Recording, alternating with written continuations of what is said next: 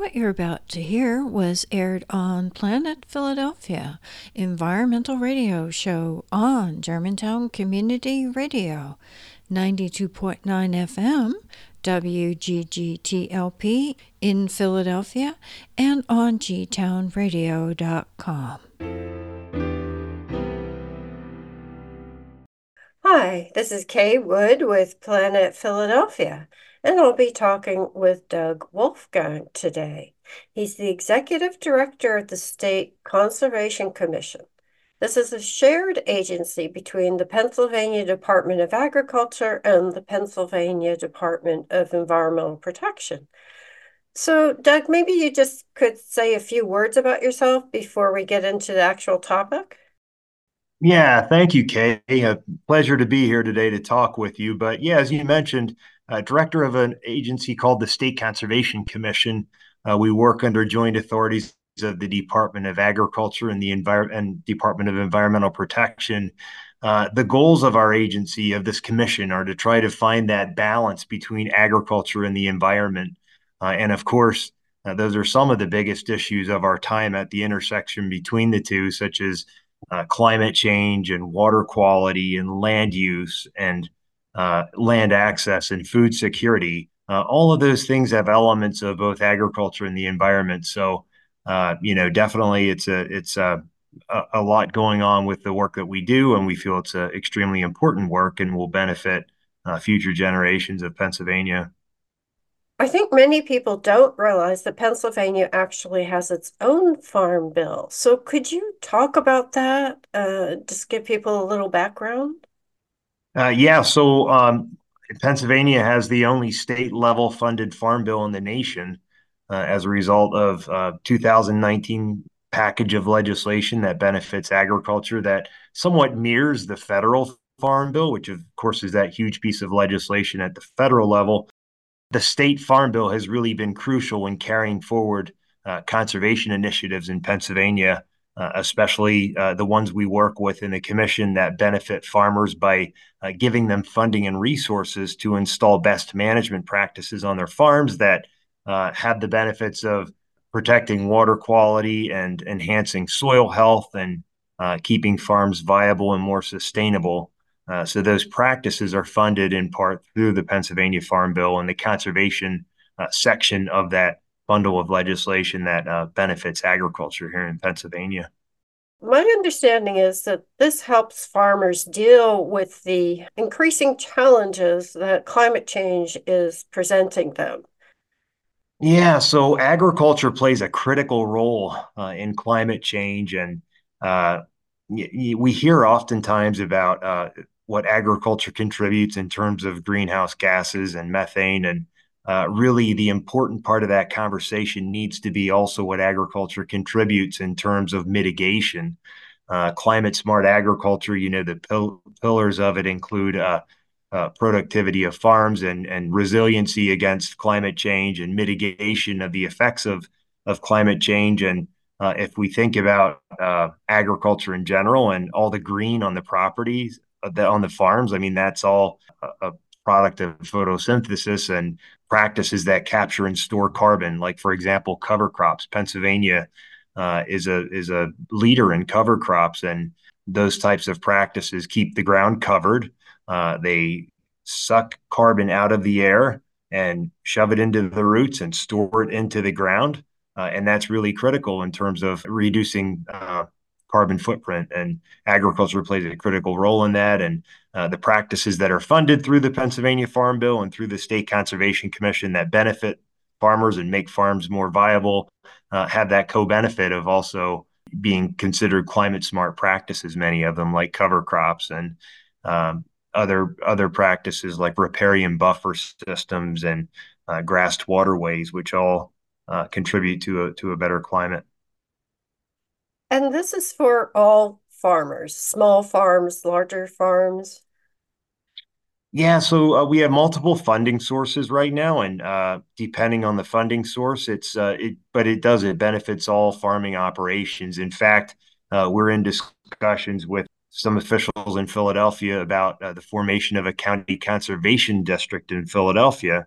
The State Conservation Commission works with 66 county conservation districts across the state.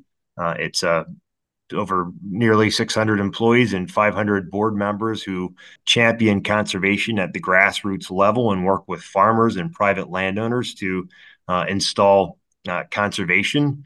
And so Philadelphia is actually looking to potentially form a county conservation district as well. And urban agriculture, of course, is huge and growing sector of farming. And the benefits of urban agriculture certainly are noteworthy, and we want to get more involved in that space on the conservation side as well. And we think that we can fund practices like rain gardens and rain barrels and irrigation systems and composting and other practices that would benefit urban agriculture. And so we're really excited to get involved in that. But yes, to answer your question, Kay, the programs that we have benefit and represent the diversity of agriculture here in Pennsylvania. We're primarily have historically been a livestock state, and that still is very much a focus of a lot of this huge industry that we have here in Pennsylvania. But it is so diverse. We're a leader in organics. We're a leader in direct marketing of fresh fruits and vegetables. There's a whole list of commodities where we are really close, near to the top, and so that's something that when we install practices on farms, we represent the diversity of the industry, really. For people who are doing urban farming, there would be, say, grants to help them do that. I mean, I'll speak to the conservation side. And yes, there are opportunities for urban agriculture right now for grants at state and federal. But in terms of the conservation related grants that I'm most familiar with, yeah, we have the Agricultural Conservation Assistance Program, or ACAP, which was provided under the Clean Streams Fund last budget cycle. And there is funding for every county in the state through that program. And that's particularly what we're working on trying to get, allocated in Philadelphia County for worthwhile projects that involve urban agriculture and best management practices that would maybe improve soil health and irrigation systems and composting for farms in Philadelphia. Okay. And if people want to find out more, what do you suggest? Yeah, so they are more than welcome to contact the State Conservation Commission, and our contact information is on our website. And also, depending on your listening area, if they're in a county that has a conservation district, certainly reach out to those local experts who administer these programs on behalf of the commission locally. So, would certainly encourage that. Penn State Extension is another good resource as well. And certainly you can find contact information online for them as well. So they would just look up agriculture.pa.gov. Yeah, let me give you our website, www.agriculture.pa.gov, where the commission programs are found, or under plants, land, and water. You can find a link to the State Conservation Commission, and there's also a grant section on the overall website, which will get you there too. Is there anything else you'd like to say before we go? And just on the whole, the climate discussion, then there's a real opportunity there for agriculture to play a role, and it's front and center in discussions with climate, and just all the practices or climate smart practices that we're funding through these programs are really impactful. Farmers are really some of the best stewards of the land, and have really done a great job historically since the Dust Bowl era of installing conservation practices on their farms that protect water quality and soil health. But these practices also have that co-benefit of helping with climate change mitigation, adaptation, and resiliency, just because of the very nature of what they do. Like I mentioned, cover crops as an example, and Pennsylvania being a national leader in cover crops, and keeping the ground covered like an armor on the ground, and capturing and storing that carbon in there, and then practicing no-till, where traditional tillage methods would release that carbon. No-till keeps it so that the carbon is stored in the soil, and it becomes a big carbon sink. And that could potentially and hopefully will open up opportunities for farmers in the future markets as well, if that ever takes off. And I just feel that increasingly consumers are more concerned and interested in where their food comes from and want to know that their food is produced in a sustainable way.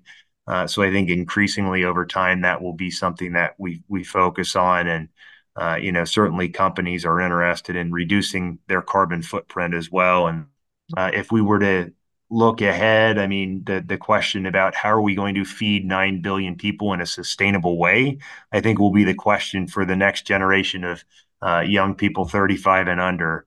It's a huge and complicated question, but I think part of the answer to that is just by encouraging soil and water conservation on the farms that we have, and we're so blessed here in Pennsylvania. Pennsylvania has some of the most fertile non-irrigated farmland found anywhere in the nation or the world.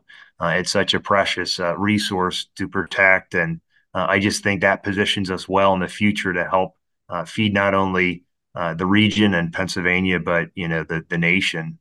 Thank you so much for talking with me. Yeah, you bet, Kay. Thanks. If you want to know more about Planet Philadelphia, go to planetphiladelphia.com. You could also find out more about other G-Town Radio programming by going to gtownradio.com.